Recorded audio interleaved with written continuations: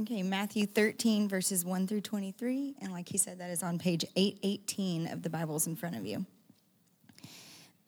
That same day, Jesus went out of the house and sat beside the sea. And great crowds gathered about him, so that he got into a boat and sat down. And the whole crowd stood on the beach, and he told them many things in parables, saying, A sower went out to sow, and as he sowed, some seeds fell along the path, and the birds came and devoured them. Other seeds fell on rocky ground, where they did not have much soil, and immediately they sprang up, since they had no depth of soil. But when the sun rose, they were scorched, and since they had no root, they withered away. Other seeds fell among thorns, and the thorns grew up and choked them. Other seeds fell on good soil and produced grain, some 100-fold, some 60, some 30. He who has ears, let him hear. Then the disciples came and said to him, Why do you speak to them in parables? And he answered them, To you it has been given to know the secrets of the kingdom of heaven, but to them it has not been given. For to the one who has, more will be given, and he will have an abundance. But from the one who has not, even what he has will be taken away. This is why I speak to them in parables, because seeing they do not see, and hearing they do not hear, nor do they understand. Indeed, in their case, the prophecy of Isaiah is fulfilled that says, You will indeed hear, but never understand, and you will indeed see, but never perceive. For this people's heart has grown dull, and with their ears they can barely hear, and their eyes have closed, lest they should see with their eyes and hear with their ears, and understand with their heart and turn, and I would heal them. But blessed are your eyes, for they see, and your ears, for they hear. For truly I say to you, many prophets and righteous people longed to see what you see, and did not see it, and to hear what you hear, and did not hear it. Hear then the parable of the sower. When anyone hears the word of the kingdom and does not understand it, the evil one comes and snatches away what has been sown in his heart. This is what was sown along the path.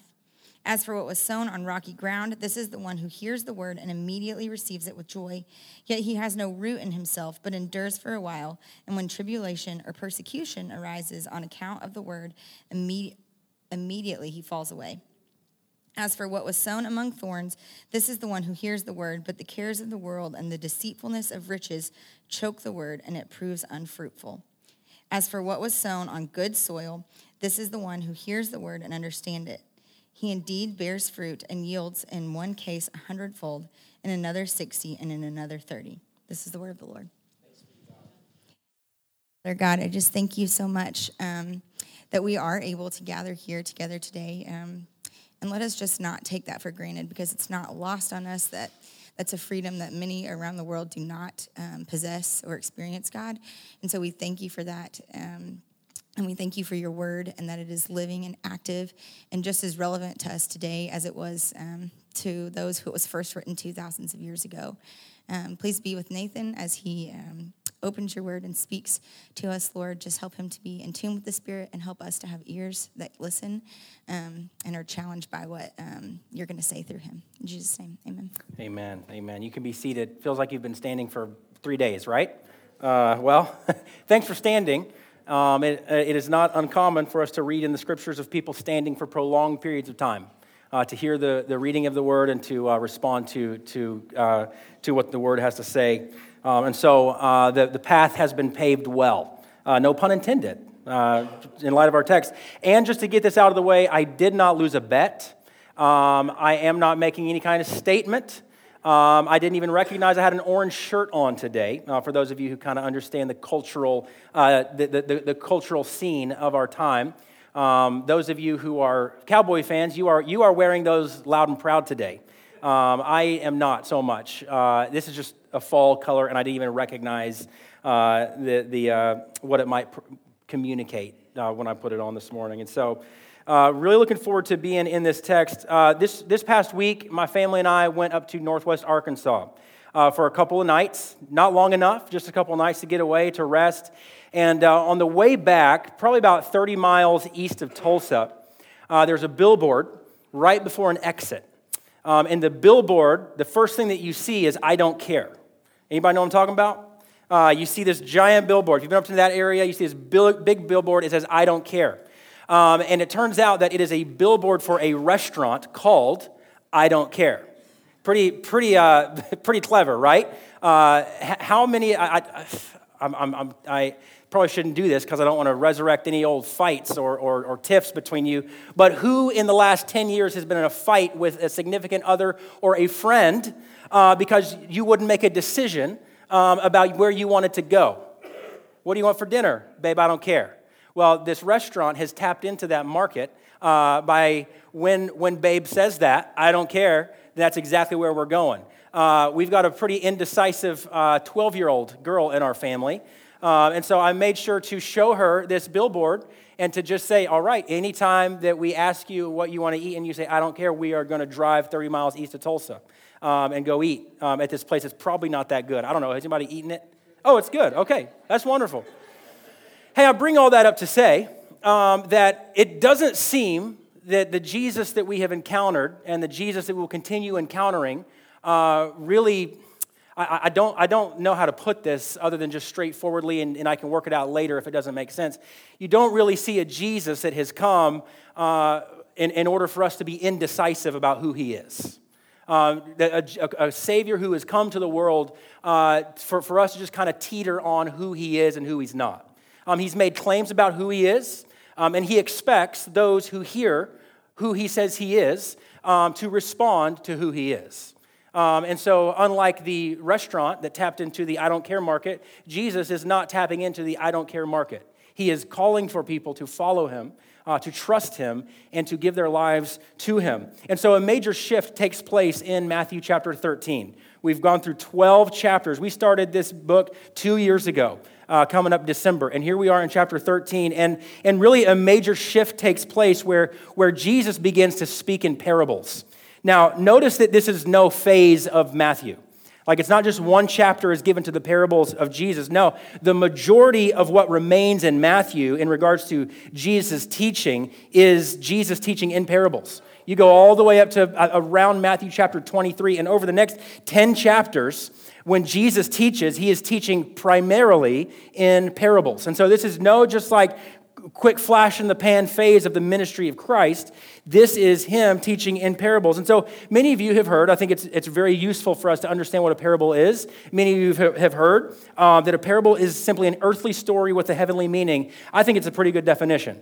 It's an earthly story. Jesus takes what is common. Jesus takes what is understandable to, somewhat to be grasped, and shares a earthly story with a deeper, more spiritual, heavenly reality or meaning. And so it's a good definition, but here's the thing, church family, as we read through these parables and as we spend a great amount of time in the parables of Jesus over the next 10 chapters, a danger that we face and that we must be cautious of is imposing meaning on every single aspect of a parable.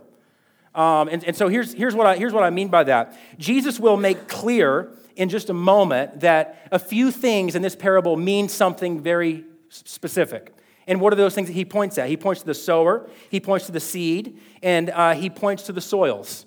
Now, an example of like something that we must be cautious of, and an example of what we must be cautious of is what Jesus doesn't make clear is what his use of 100, 60, and 30-fold means. In fact, I think it's in Mark's account that he uses kind of a different order from 100 to 60 to 30. He actually starts from the other way, 30, 60, 100. And what we don't know is exactly what that means. Some commentators, I was kind of reading this week, like, what does this 160, 30 mean? Some commentators try to do all kinds of wacky things with it. And it really just boils down to this word, hogwash. It's whenever you see someone trying to fit a meaning to every part of the text where Jesus doesn't plainly say what this means, you can probably just walk away from that person and say, yeah, the Bible doesn't say that. In fact, one commentator I was reading this week talked about that maybe this 160-30, that the 100 was an allegory for the martyrs who had given their life for Christ. And the 60 was kind of more of a medieval commentary, that the 60-fold number had more to do with monks who committed their life to celibacy. And 30 was the obedient wife, represented the obedient wife. And again, what we ought to say to something like that is absolute hogwash. Nowhere in this text and nowhere in the scriptures and nowhere from anyone who has any head on their shoulders reading this text would come away thinking that Jesus is talking about martyrs, monks, and wives. He's not doing that. And so we're not going to read something into this text, but as you may have heard before, and what's going to guide us as we read through these parables and teach through these parables, just a really fun little saying, the main things are the plain things, and the plain things are the main things. Does that make sense? The main things are the plain things, and the plain things are the main things. And so what we have to be cautious of as we read and study the parables is to be cautious of faulty allegories. Things that just like, nope, that's not substantial. That doesn't stand. We don't see that in the text. And so here's the wonderful thing about the parable that we have today. Jesus explains and tells us exactly what he means by it. That's the wonderful thing. And so here's the tension that we face. So I've given you a caution. Here's the tension that we face in today's text. The tension now, since we know that Jesus explains later what this parable means, the tension now that we may be faced with as the hearers in this text is not what does this mean, but am I willing to accept what Jesus is saying? Am I willing to accept that Jesus is saying some hard things here that I would rather he not have said? And am I willing to accept what is true, even though I wish that weren't true? And realize that we are not God, and realize that we are not good, and realize that we are not sovereign, and God is. And so that's the question, not what does this mean, because again, Jesus tells us. Rather, are we willing to accept it, and accept it as what God speaks? And so it's not an easy text. Here's a simple outline for this text. So if you have your Bibles, you're going to see, you probably have some breaks in your text. We're going to see a simple outline in this text. Jesus first gives a parable in the first 9 verses, and then he gives the reason for speaking in parables, which is the next 7 verses. And then Jesus explains the parable, which is the next 6 or so verses. And you can check my math. I get confused when I'm doing math on the spot like Kevin does. So we're going to read verses 1 through 9 together. And so if you would, let's follow along here in the reading of God's word. It says, that same day, Jesus went out of the house and sat beside the sea, and great crowds gathered about him so that he got into a boat and sat down. And the whole crowd stood on the beach, and he told them many things in parables, saying, a sower went out to sow. And as he sowed, some seeds fell along the path, and the birds came and devoured them. Other seeds fell on rocky ground where they did not have much soil, and immediately they sprang up since they had no depth of soil. But when the sun rose, they were scorched. And since they had no root, they withered away. Other seeds fell among thorns, and the thorns grew up and choked them.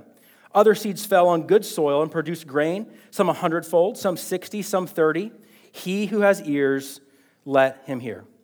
Notice first something very interesting, that by modern and pragmatic standards, Jesus has a real opportunity here to close the deal. You know what I'm talking about? He's got this real opportunity to close the deal evangelistically with a lot of people. Jesus has left the house that he was in at the end of chapter 12. It says that he was in a house, and then he went out of the house in chapter 13, and he sat beside the sea. So he's left the house, and the message that he has is about to be proclaimed to a group of people so large that he gets into a boat to use as a stage for them to hear. There's a bunch of people on the beach, and so Jesus has this opportunity now to leverage the masses and be the first great Billy Graham, right? That's kind of a joke. You do know that, right? Yeah. So he has an opportunity to leverage these masses that are gathered around him to make a clear, earnest, simple plea about coming into the kingdom. And so if you're a pragmatist and you're like, man, look at this moment that he's got. Look at this crowd that he has. Look at the crowds. Jesus has a real opportunity here. Yet, what does Jesus do? He speaks to them in parables. He speaks to them in parables. He speaks in such a way to these crowds that doesn't drastically add to his numbers of followers, but in such a way that he will later admit, follow me here, that he himself will later admit that these parables are meant to conceal truth from those who are merely superficial onlookers and listeners. Those who are not genuine seekers of what Jesus has to say. Jesus is willing to conceal truth in such a way to drive those who are superficial in their following, superficial in their hearing, to actually drive them away. And by the way, Jesus says that. And I'll show you that in just a minute. And so in this parable, the main characters are the sower, the seeds, which he later says is the word of the kingdom in verse 19. and the soils. You got 4 different kinds of soils. And so that's the majority of time that is given to the way that the seed is received. And so the majority of the way that Jesus' time is given to this teaching is the way that the word is received. So he talks about what is sowed, what is thrown out. He talks about the sower, and then he gives 4 examples of the way that the word is received by different hearers. Is what his time is given to. And so, again, there is a sower with seeds, and there are 4 examples given here of the receptivity of that seed. And so, next we have verses 10 through 17. And Jesus gives the reason for teaching in parables. Let's read that. Then the disciples came and said to him, "Why do you speak to them in parables?" And he answered them, "To you it has been given to know the secrets of the kingdom of heaven, but to them it has not been given. For to the one who has, more will be given, and he will have an abundance, but from the one who has not, even what he has will be taken away. This is why I speak to them in parables. Because seeing they do not see, and hearing they do not hear, nor do they understand.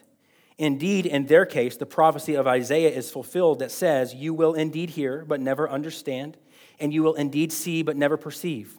For this people's heart has grown dull, and with their ears they can barely hear. And their eyes they have closed, lest they should see with their eyes and hear with their ears, and understand with their heart, and turn, and I would heal them. But blessed are your eyes, for they see, and your ears, for they hear. For truly I say to you, many prophets and righteous people long to see what you see, and did not see it, and to hear what you hear, and did not hear it.'" This is a hard thing that Jesus says. Did anybody feel that?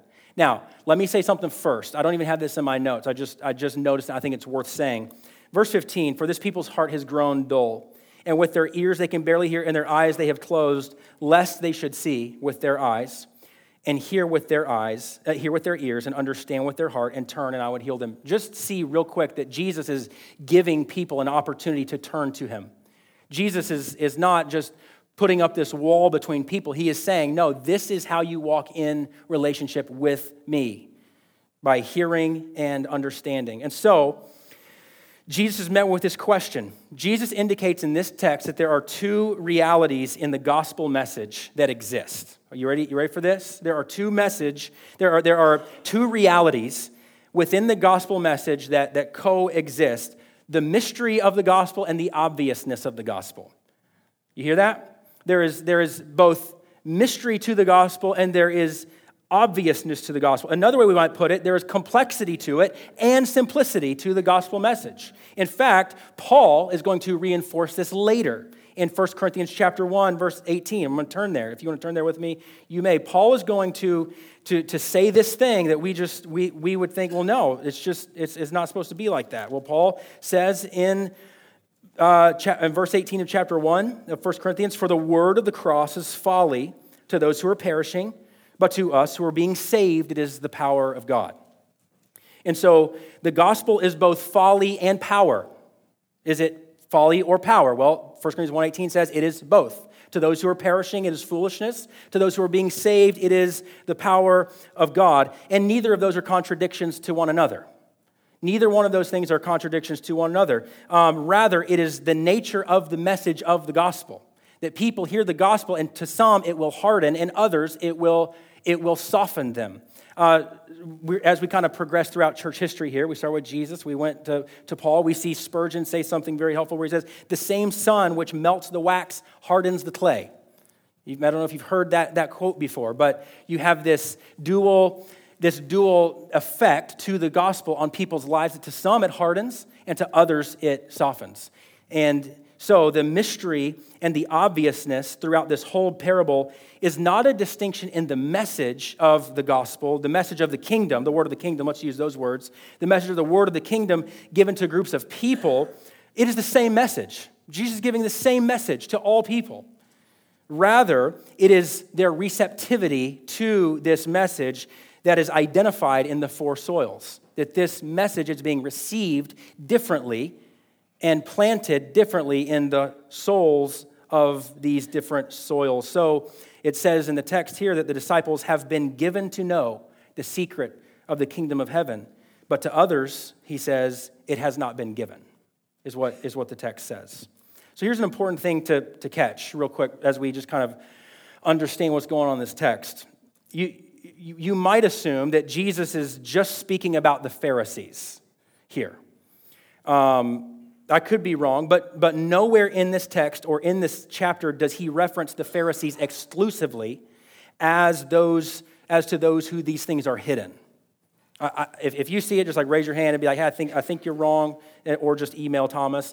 And in fact, not only does he not highlight exclusively the Pharisees, typically you'd be like, okay, he just got off this like major cage match with the Pharisees. So surely he's talking to the Pharisees. Well, it says the crowds are there.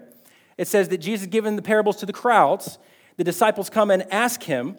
And nowhere in this text or all of this chapter does Jesus reference exclusively the Pharisees as to those who these things are hidden. And in fact, further, Jesus includes the crowds in the implication of the prophecy being fulfilled from Psalm 78 in verses 34 through 35. Are you so lost yet? Look at verses 34 and 35. All these things of Matthew 13, all these things Jesus said to the crowds in parables. Indeed, he said nothing to them without a parable. This was to fulfill what was spoken by the prophet. This is Psalm 78 too, by the way. I will open my mouth in parables. I will utter what has been hidden since the foundation of the world. So Jesus is speaking about the way that this message is generally received by the crowds of people, which does include the Pharisees. Don't hear what I'm not saying. The Pharisees seem to be present. The Pharisees are there, but it is not limited to the Pharisees. Jesus is giving parables to the crowds. He is concealing something from these crowds who seem to just be riding on the coattails of this great, figure, Jesus, who's doing all these crazy things. And so they all hear the same message. They all see the same Messiah, but the text says that there are varying responses to what the Messiah has to share. There are varying responses to that. And Jesus goes on to say multiple times in this text that not only were the parables meant to conceal from the superficial and to reveal to the genuine, but also to fulfill prophecy and confirm that he's the Messiah. So look what he says. Let's see, where's this at? Psalm 78, 2. We do see that. Isaiah 6, 9, and 10, we see in these verses 14 and 15. He's quoting Isaiah chapter 6, and then again in verses 34 and 35 of chapter 13. Jesus claims that his purpose for sharing these parables is to fulfill the prophecy that the Messiah would come and speak in parables. That's what Isaiah said, and that's what Psalm 78 said. And so this is something very important. The parables were not some pragmatic, hip-shot approach taken by Jesus. It wasn't like, all right, Jesus is getting with his ministry team. He's like, all right, we got all these people. How do we handle this? And somebody's like, we should do a egg drop from helicopter. And he's like, no, I don't like that. And then like the next guy, he's like, we should, do, I don't know, whatever.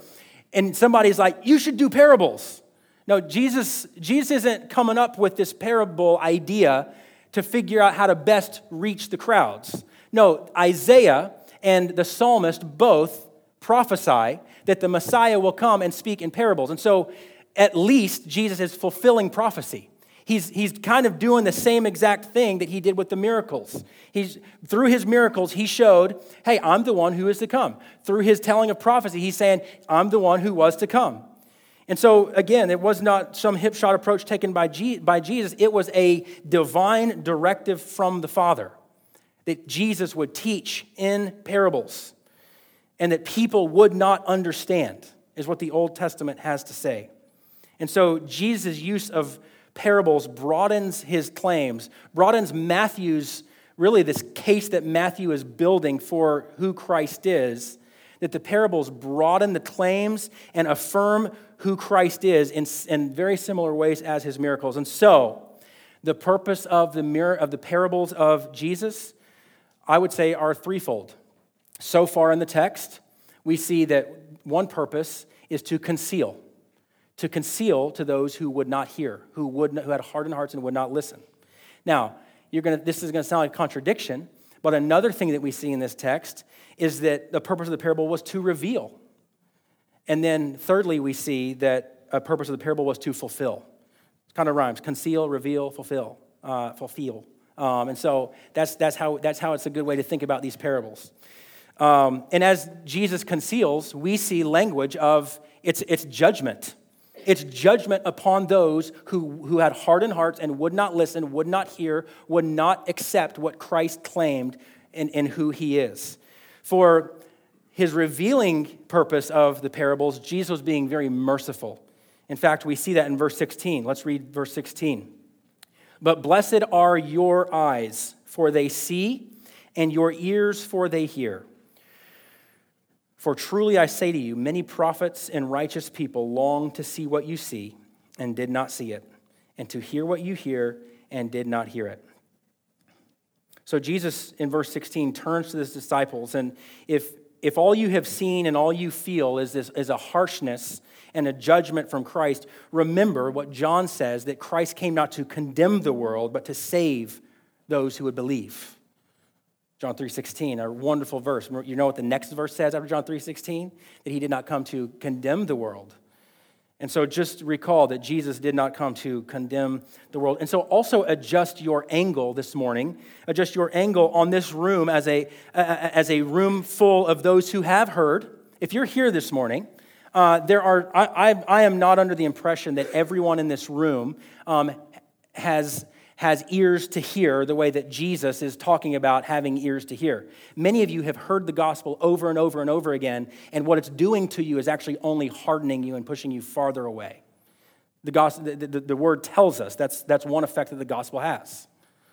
But to those of you who are saints, to those of you who have been delivered from the domain of darkness into the realm of Christ, of God's beloved Son, to those of you who have been saved and who are being sanctified, view what Jesus has said so far as the miraculous mercy of Christ and the fact of your salvation. View what Jesus has said so far in the view of God's great mercy towards you who are saved. Now, if you're like me, you read these two verses, 16 and 17. I wrote this in my notes this week as I was studying, and it was a moment of not having much clarity. And the Lord, as I continued to study, but through his word, just made it very clear. So if you're like me, you read these two verses and you think, well, why do they see and why do they hear? Why? Why this distinction? Why do some hear and some don't? Why do some understand and some don't? And the only thing that Jesus clarifies, at least in this text, we're not going to chase all the rabbits and all the implications that some of you may want me to chase. We're not going to chase all of those things. The only thing that Jesus clarifies, if we are to ask why the disciples, is by saying, blessed are you. You are blessed. You are blessed. The fact that you see, the fact that these disciples see and hear are realities that not come from within you, but come from outside of you. Jesus is saying, blessed are you because you hear and you understand and you see. And so the fact that you see, anybody, this is true for everybody for all time. The fact that you have seen and you have heard and you have understood and you have believed are not things that come from within you, but something that happens from outside of you. Your faith, as the word says, is a gift from God. And so what Jesus seems to be saying, and what we can say that's another really hard, I think, truth in reality, is that all the weight of the rejection falls on the rejecter. All the weight of those who reject Christ falls on those who reject Christ. You are responsible to respond to what you hear when the gospel is proclaimed to you. All the weight of the rejection falls on the rejecter, and all the glory of the reception belongs to the Savior. Right? All the weight, let me say it again, all the weight, I don't even say amen, I just want to say it to clarify, to make sure that you hear me.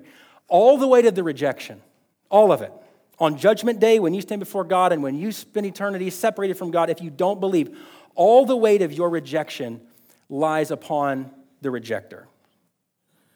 But if you have been shown mercy and been shown grace, all the glory of the reception belongs to the Savior. None of it to you.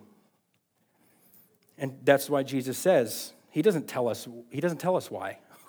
We don't understand why. And again, we can chase all sorts of implications, but we're not going to chase implications in this text. What it does say is that those who have heard and those who have seen and those who understand, blessed are you. You're not blessed because you're hashtag blessed or whatever those things are. You are blessed because the Savior has blessed you.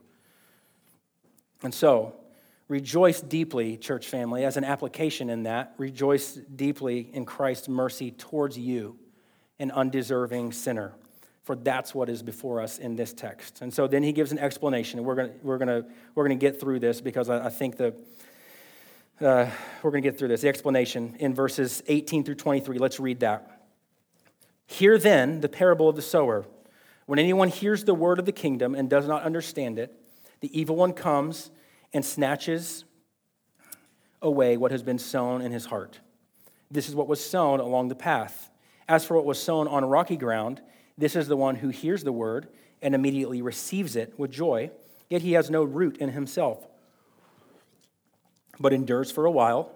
And when tribulation or persecution arises on account of the word, immediately he falls away. As for what was sown among the thorns, this is the one who hears the word, but the cares of the world and the deceitfulness of riches choke the word, and it proves unfruitful. As for what was sown on good soil, this is the one who hears the word and understands it. He indeed bears fruit and yields, in one case 100-fold, in another 60, and in another 30. And so in this parable, again, the main characters are the sower, the seeds, which is the word of the kingdom. He says that there in verse 19, and the soils, or those who receive, those who hear. And so there doesn't seem to be a great deal of clarity in this text. I didn't dive too deeply into the other. By the way, I believe that this parable is shared in all four Gospels. And so it may be present in one of the other Gospels, but in this text, there doesn't seem to be a great deal of clarity on who the sower is, whether or not that is Jesus in this time, or whether that is something that may apply to anyone who may share the gospel, just those who sow, those who share. And so what the main point seems to be, and what Jesus' time is given to here, is how the message is received. So whoever it is proclaiming this message, whether it's Christ, whether it's us as we proclaim and share the gospel as we've been called to do, what seems to be the highlight and the focus is how that message of the kingdom, that Christ has come and Christ has paid for all of our sins, and through faith in him we can be saved. It seems to be that the emphasis is on how that message is received. And so he explains that by giving examples of four kinds of soils: the path, the rocky ground, thorns, and the good soil. The path is a brief description of one who hears and simply does not understand. It's what the text seems to say. Jesus, with the path, identifies Satan as the active agent here. That they hear, and then Satan comes along, the evil one comes and snatches away what has been sown in his heart. The rocky ground. Several of you will understand what this means. The rocky ground is the exciting conversion story from church camp. You know about those? Remember those? I think I got saved 8 times as a kid. It was wonderful. And so the rocky ground is this exciting conversion story from church camp. The word is received with joy, without root. It lives on the camp high for a while, and then when hardship comes, maybe any kind of hardship, I would always recall your mind to James chapter 1 that talks about count all joy when you encounter trials of various kinds. And so maybe you hear hardship and you think this is what hardship is and what it looks like, and maybe what I'm going through doesn't constitute hardship. Well, the Bible says that lots of things can be hardship, and lots of things can contribute to your holiness in walking in fellowship with God. And so hardship comes, and what the rocky ground exemplifies is that it proves that the word took no root. This is just simply what the text says. The rocky ground is received with joy, it takes no root, hardship comes, and it proves that the word took no root. The thorns represent those who hear, but are choked out by cares and deceitfulness and riches. And Jesus says here in, let's see, where does he talk about the thorns? In verse 22, as for what was sown among thorns, this is the one who hears the word, but the cares of the world and the deceitfulness of the world choke the word, and it proves unfruitful. And so Jesus says that their hearing and their receiving proves unfruitful. Don't miss that. And then you have the good soil.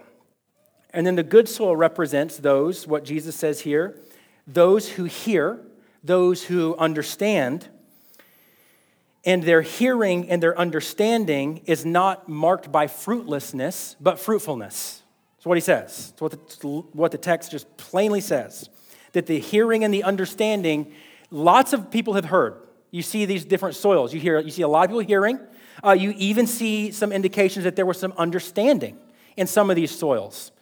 But the main distinction in this good soil is not necessarily what they heard, but how they responded to what they heard. How they responded. And so Jesus says they indeed bore fruit and yields, in one case 100-fold, in another 60, and another 30.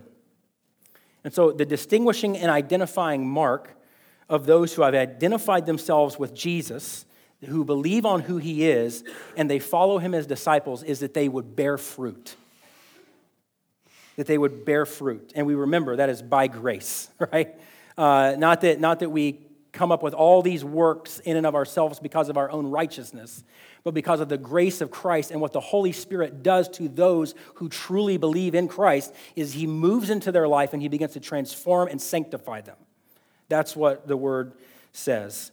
In fact, so much is this the case that he who truly hears and truly understands, that so much is it the case that they will bear fruit that Jesus says, indeed. Anybody ever use that word anymore? Indeed? Jacob does. JB says he does. I don't know. Jesus goes so far to say, indeed bears fruit and yields 100-fold, and another 60, and another 30. And Jesus then clearly says here that, I don't know, maybe not clearly. I think there could be some discussion about this. Jesus does say that it does seem that Jesus is indicating that there may be varying degrees of fruitfulness, right?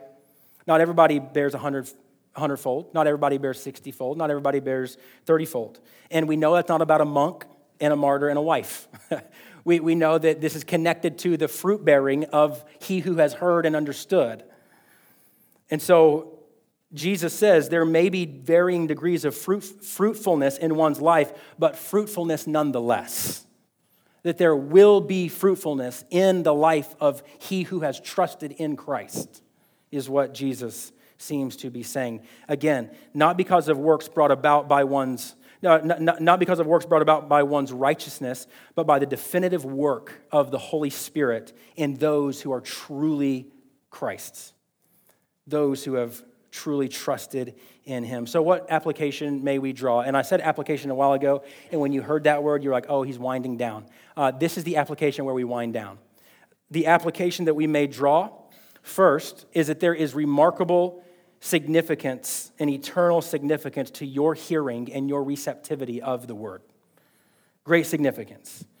There seems to be indication here that seed will be sowed broadly, that this truth will be shared broadly, and not everyone will be saved. That many will hear, but few will come. And so there seems to be indication here that there is remarkable and eternal significance to you as the hearer, how you receive and how you hear the word of the kingdom, what Christ has done for us, what he is doing in the world, and what he has accomplished for us, namely that you are a sinner in need of a Savior, and you cannot justify yourself. You cannot justify yourself, and that a Savior has condescended to purchase salvation for those who would believe on him. Now, that word, the word says, is one of folly or of power. To those of you who trust in Christ, you just heard what I said, and at least hopefully in your heart you said amen. That I am a sinner in need of a Savior who cannot justify myself, who cannot fulfill myself. Only Christ, based on his finished work, is able to save and to transform my heart. And it's this message that if you're not a believer, you are experiencing right now the folly of this message, because you may tune me out and you may think, I don't want anything to do with this. And that, by the way, the word predicts that will happen. That some will hear and will tune that message out. But this is the life-changing truth of our Lord. For those who have heard and who are bearing fruit in their lives, we praise Christ for his mercy in our salvation, and by his grace in the fruit that we bear by the necessary presence of the Holy Spirit. Listen, Jesus doesn't just like save a shell. He doesn't save a locust shell of a person and then just kind of back up. The Bible tells us over and over again that Christ saves us and the Spirit moves in and transforms our life. Some 100-fold, some 60-fold, some 30-fold. And he says, indeed, those who are bearing fruit. And we praise Christ alone for his grace and his mercy. So the last application is for us, even just as we go throughout our week this week. We spread the seed broadly. We spread broadly the message of the kingdom of Christ, that Jesus has come to save sinners. We are not given the knowledge. Let me just make this very clear. We are not given the knowledge, and we are not sovereign in knowing who will receive and who will not. We just don't. We spread broadly. We spread that seed broadly. We proclaim faithfully. And this word tells us that some will respond because they find the message of the gospel to be power, and others will refuse because they find it to be folly. And so we praise Christ for his mercy in our lives. Let's pray. Father, thank you for our time here this morning. Thank you for your word. I pray this morning that you would, by your Spirit, confirm your word to us. Help us to receive your word, to understand your word, to be students of your word, and through a very deep familiarity with your word, that you would increase our love for you, that you would increase our desire to know who the Savior is, and that you would increase even our desire to bear fruit for the kingdom. And Lord, we just thank you for your grace in our lives, a room full of undeserving sinners who have been made new because of the mercy of God alone. And so, Lord, as we come to this table now, we are just reminded and confronted with that truth again. We're confronted with that reality again, that empty-handed we come, and yet we walk away from the table reminded of the way that you have transformed our lives and saved us and delivered us from the domain of darkness into your marvelous light. We pray these things in Christ's name. Amen.